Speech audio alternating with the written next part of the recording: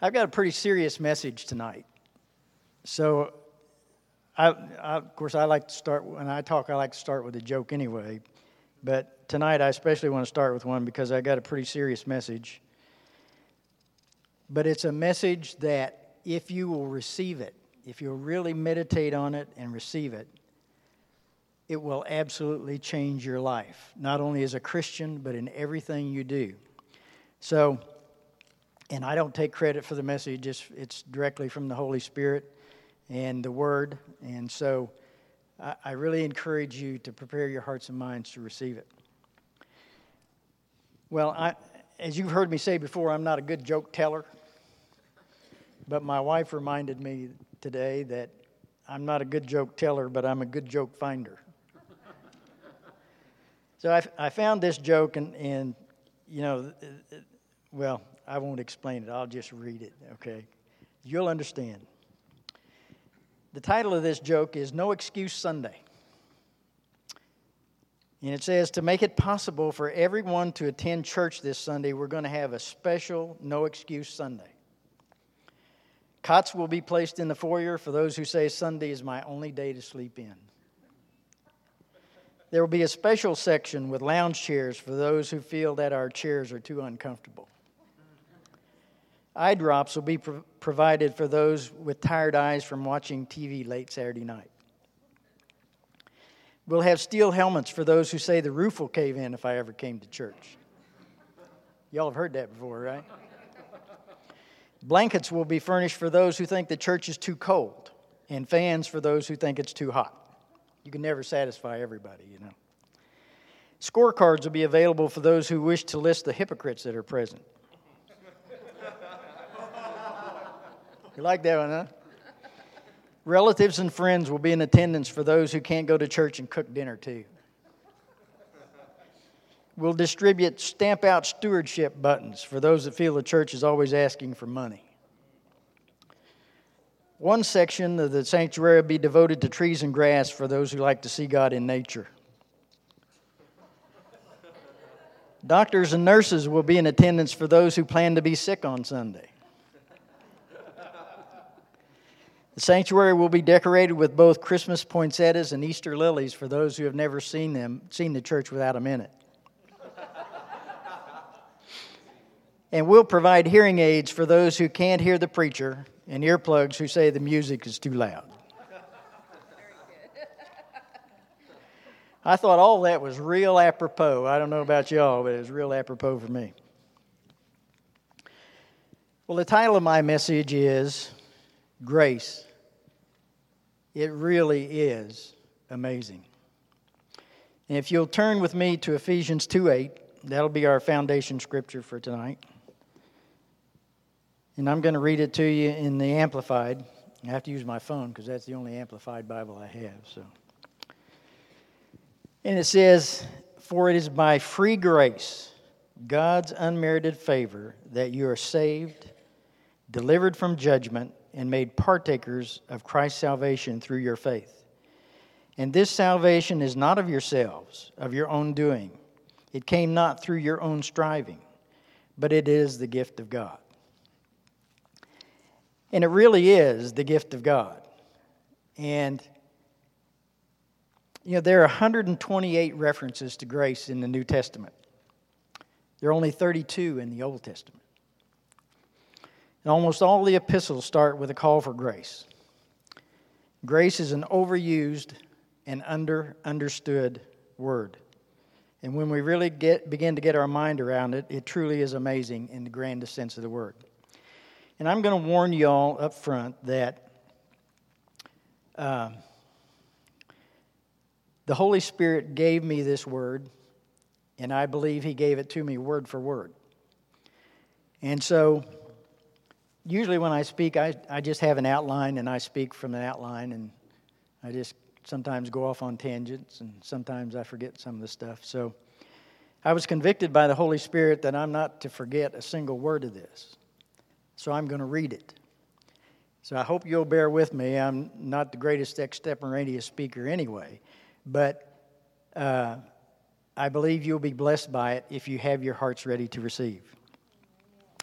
When I began to study this grace and started to comprehend the enormity of it, I decided to look up every definition of it that I could find, and here are just some. From the Strong's, it's defined as benefit, gift, joy, liberality, pleasure, and unmerited favor. From the Nelson Bible Dictionary, it's defined as favor or kindness shown without regard to the worth or the merit of the one who receives it, and in spite of what that same person deserves. From the American Heritage Dictionary, it's defined as mercy, clemency, favor rendered by one who need not do so, immunity or reprieve, divine love or protection, the state of being protected or sanctified by God, and excellence or power granted by God. And that's just a few of the definitions that I found. And I searched for many more sources for the definition of grace, but these will, I think, help us begin to understand that even with all the descriptive power of all these words, I at least am not able to really grasp the amazing power of this single word. I guess I started the description process with the old acronym for grace that goes, God's riches at Christ's expense. And that's all right as far as it goes, but it's far too simplistic for us to understand what the grace of God is really all about. There's an important point here, though, that we will explore a little, and that is that while grace is free to us, and there's no way to earn it or buy it, it's definitely not free. John 3:16 really says it. God so loved the world that he gave his only begotten Son. What an awful price to pay.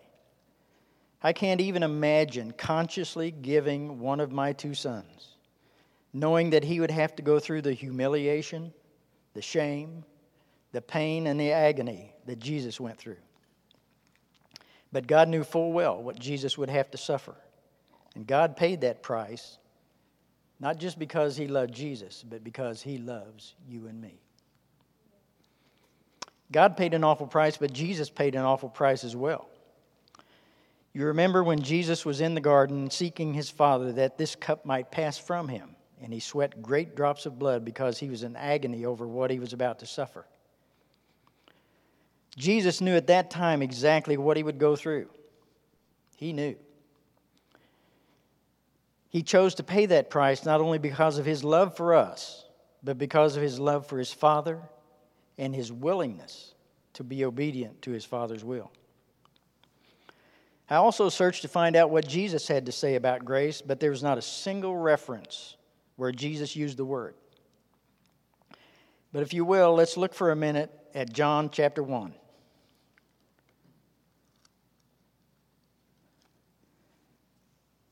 Beginning in verse 14.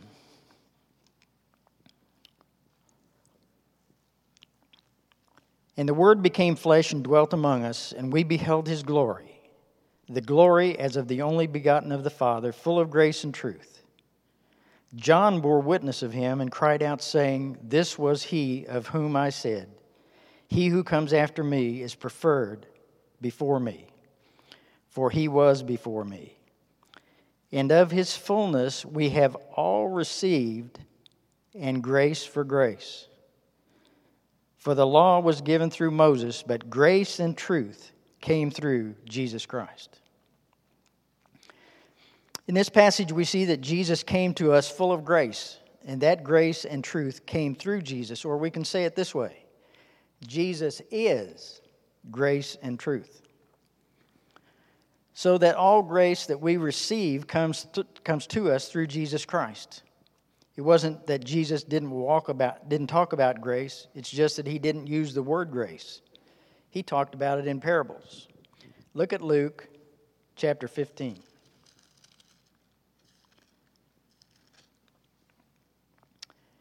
Beginning in verse 11. And it says, Then he said, A certain man had two sons, and the younger of them said to his father, Father, give me the portion of goods that falls to me. So he divided to them his livelihood. And not many days after, the younger son gathered all together, journeyed to a far country, and there wasted his possessions on prodigal living. Some versions say that he lived without restraint. But when he had spent all, there arose a severe famine in that land, and he began to be in want.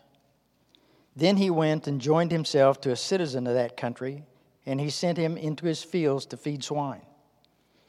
And he would gladly have filled his stomach with the pods that the swine ate, and no one gave him anything. Verse 17. But when he came to himself, he said, how many of my father's hired servants have bread enough and to spare, and I perish with hunger? I will arise and go to my father and will say to him, Father, I have sinned against heaven and before you, and I am no longer worthy to be called your son. Make me like one of your hired servants. And he arose and came to his father. But when he was still a great way off, his father saw him and had compassion, and ran and fell on his neck and kissed him. And the son said to him, Father, I have sinned against heaven and in your sight, and am no longer to be worthy to be called your son. But the father said to his servants, bring out the best robe and put it on him, and put a ring on his hand and sandals on his feet. And bring the fatted calf here and kill it, and let us eat and be merry. For this son was dead and is alive again. He was lost and is found. And they began to be merry. That's grace. This, of course, is the story of the prodigal son, and we've all heard it dozens, if not hundreds of times. We can see that this son really no longer had any right to expect anything from his father. He had already received everything he was entitled to, and he had used it all up in a way that made him even less deserving of any consideration from his father. But his father received him back into his bosom in a wonderful display of love and grace. I think we have the tendency, because we've heard this story so many times, and because it's set in a time frame and culture that's not familiar to us, that we don't really comprehend the magnitude of the grace that's demonstrated here. I'd like to read you a similar story with a more modern setting. And this comes from a book by Philip Yancey. A young girl grows up on a cherry orchard just above Traverse City, Michigan. Her parents are a bit old-fashioned and tend to overreact to her nose ring, the music she listens to, and the length of her skirts. They ground her a few times, and she seethes inside. I hate you, she screams at her father when he knocks on the door of her room. After an argument, and that night, she acts on a plan she has mentally rehearsed scores of times. She runs away. She has visited Detroit only once before on a bus trip with her church youth group to watch the Tigers play. Because the newspapers in Traverse City report in lurid detail the gangs, the drugs, and the violence in downtown Detroit, she concludes that is probably the last place her parents will look for her. California maybe, or Florida, but not Detroit. Her second day there, she meets a man who drives the biggest car she's ever seen. He offers her a ride, buys her lunch, arranges a place for her to stay. He gives her some pills that make her feel better than she's ever felt before in her life. She was right all along, she decides. Her parents were keeping her from all the fun. The good life continues for a month, 2 months, a year. The man with the big car, she calls him boss, teaches her a few things that men like. And since she's underage, men will pay a premium for her. She lives in a penthouse, orders room service whenever she wants. Occasionally, she thinks about her folks back home, but their lives now seem so boring and provincial that she can hardly believe she grew up there. She has a brief scare when she sees her picture printed on the back of a milk carton with the headline, "Have you seen this child?" But by now she has blonde hair, and with all the makeup and body-piercing jewelry she wears, nobody would mistake her for a child. Besides, most of her friends are runaways, and nobody squeals in Detroit.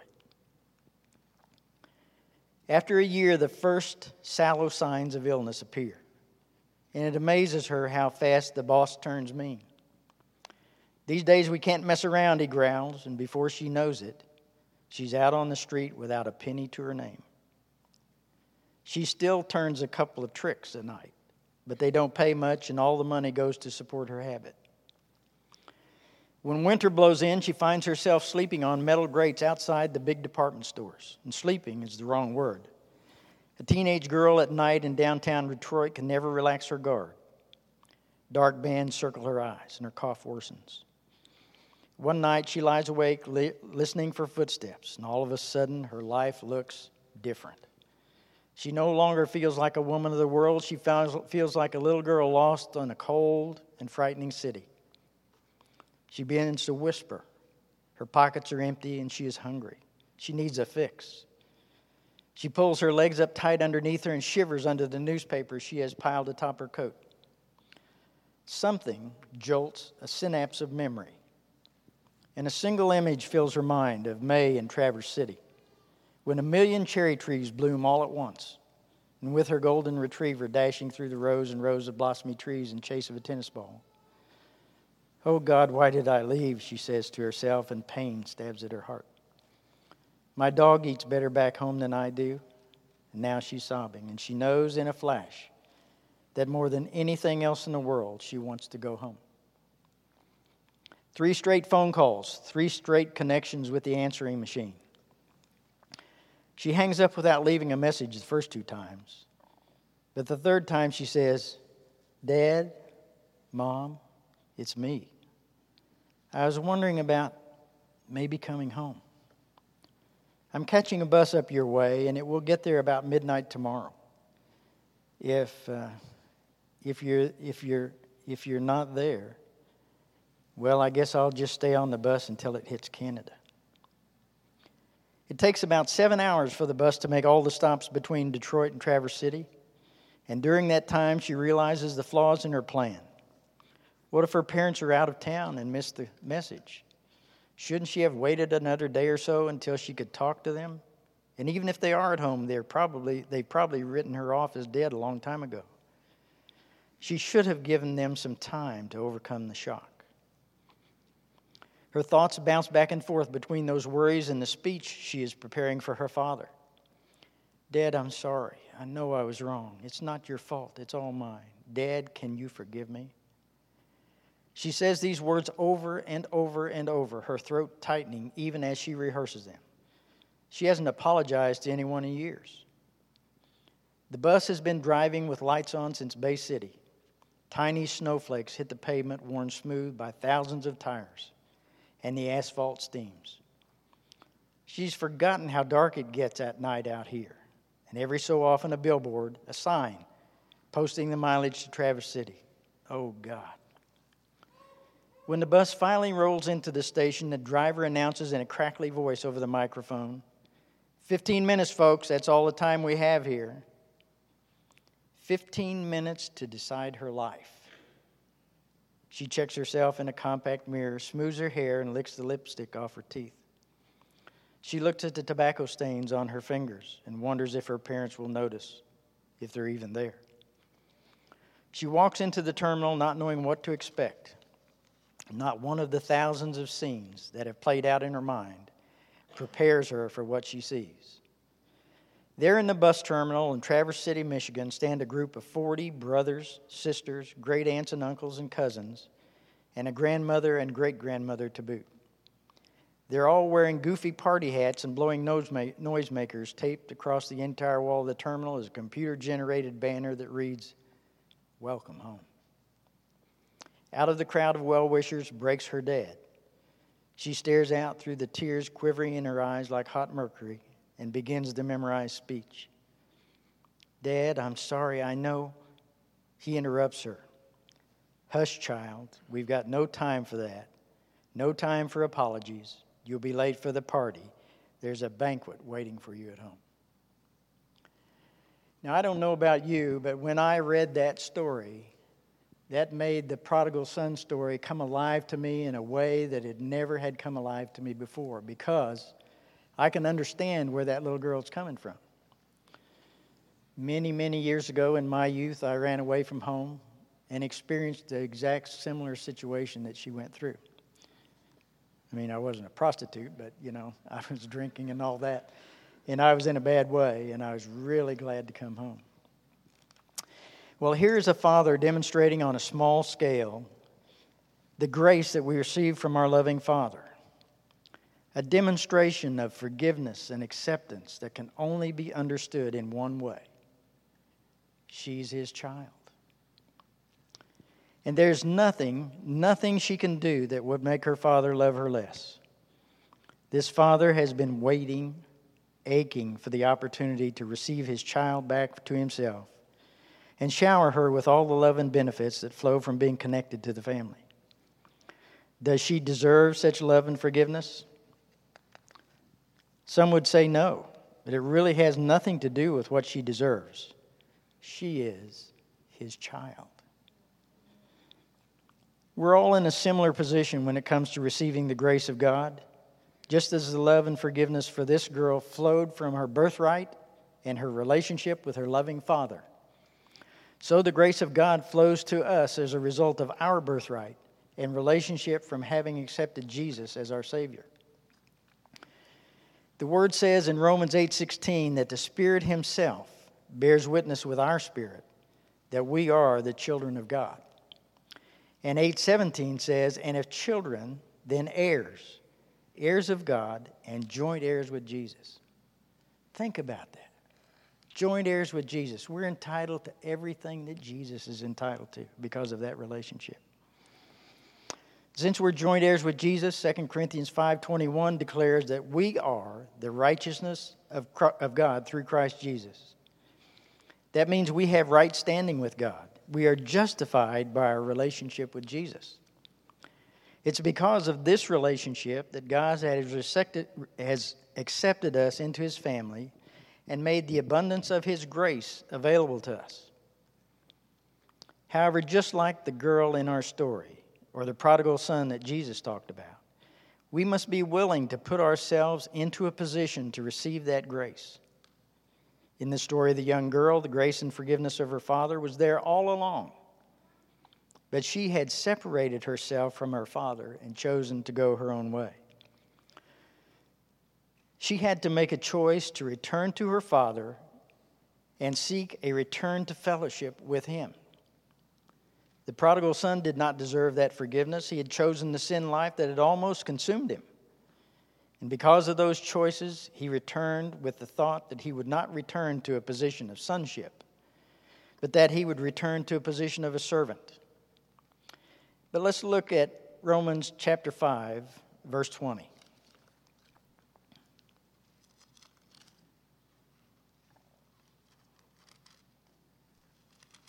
Romans was in here the other day. Romans 5, verse 20, it says, moreover, the law entered that offense might abound. But where sin abounded, grace abounded much more. So that as sin reigned in death, even so grace might reign through righteousness to eternal life through Jesus Christ our Lord. Grace might abound through righteousness. And we are the righteousness of God in Christ Jesus. 2 Corinthians 5:21, as we just said. The Word says that where sin abounds, grace abounds all the more.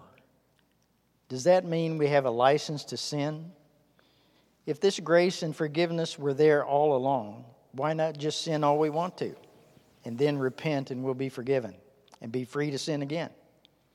Look at Romans 6. Verse 1. What shall we say then? Shall we continue in sin that grace may abound? Certainly not. How should we who died to sin any longer live in it? While it's true that we'll be forgiven, sin causes a break in our relationship with God. When that happens, we open the door for Satan to have access to our lives, with all the consequences that come with that. Then, unless, like the prodigal, we return and repent, there is a downward spiral that will take us where we don't want to go. Satan will try to use the choices we have made to convince us that we are so bad that God could never forgive us. Anybody ever heard that from Satan? I have. It is the biggest lie that he tells. If we have received Jesus as our Savior, we have right standing with God, and we're righteous before Him. We're righteous before we sinned, we were righteous during sin, and we're righteous after sin. Not because of what we have or have not done, but because and solely because of our relationship with Jesus, our big brother. We have that position because we became part of the family of God along with our big brother Jesus. And look at Romans 8. Romans 8, verse 38.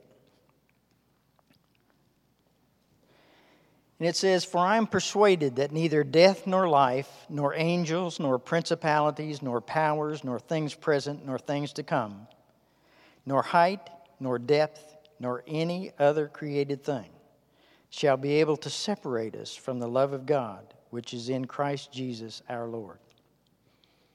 Nothing would be able to separate us from the love of God. No matter what we have done, God our Father is waiting for us to return so that He can celebrate and return us to fellowship and relationship with Him and in His family. There's always a banquet waiting. And I want to close with just this little bit here.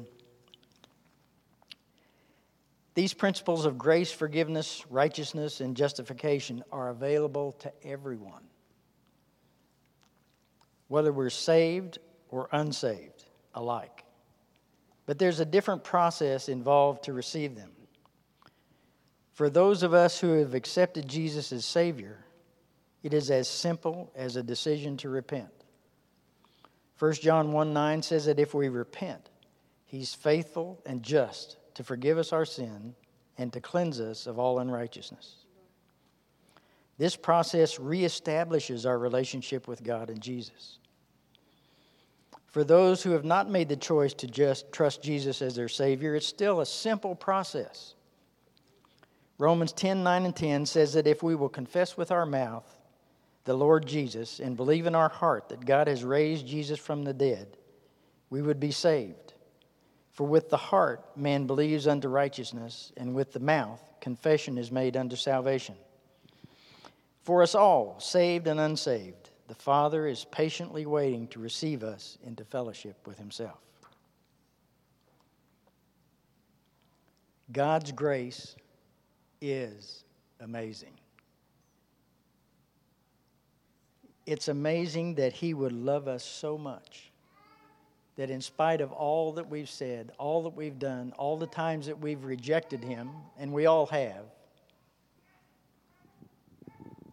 all we have to do if we've been saved is just to repent and seek Him, and all is forgiven, and the banquet starts all over again. And if we haven't been saved, it's as simple as that little confession in Romans 10:9 and 10. And I don't know the spiritual condition of everyone that's here, but if you have never accepted Jesus Christ as your Savior, I want to invite you that as we dismiss this service, my wife and I will be up here, and if you would like to know Jesus as your Savior, we would be honored and delighted to receive you and to lead you to a relationship with Jesus Christ, and for you to be able to receive this amazing grace that's always there.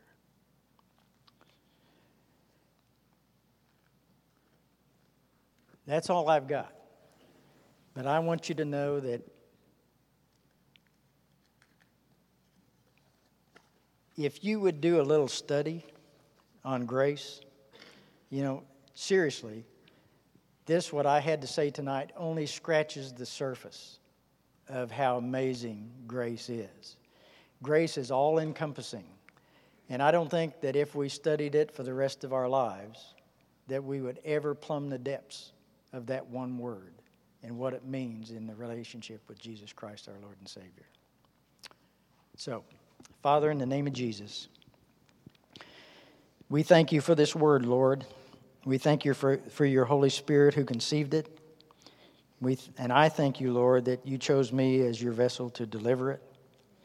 I pray, Father God, that I spoke your words in a manner that were respectful and meaningful. And I pray, Father God, that your Spirit went before that word into this group of people to prepare their hearts and minds to receive it and all it contains. We bless you and we thank you. In Jesus' name, amen. God bless you all. Have a great night.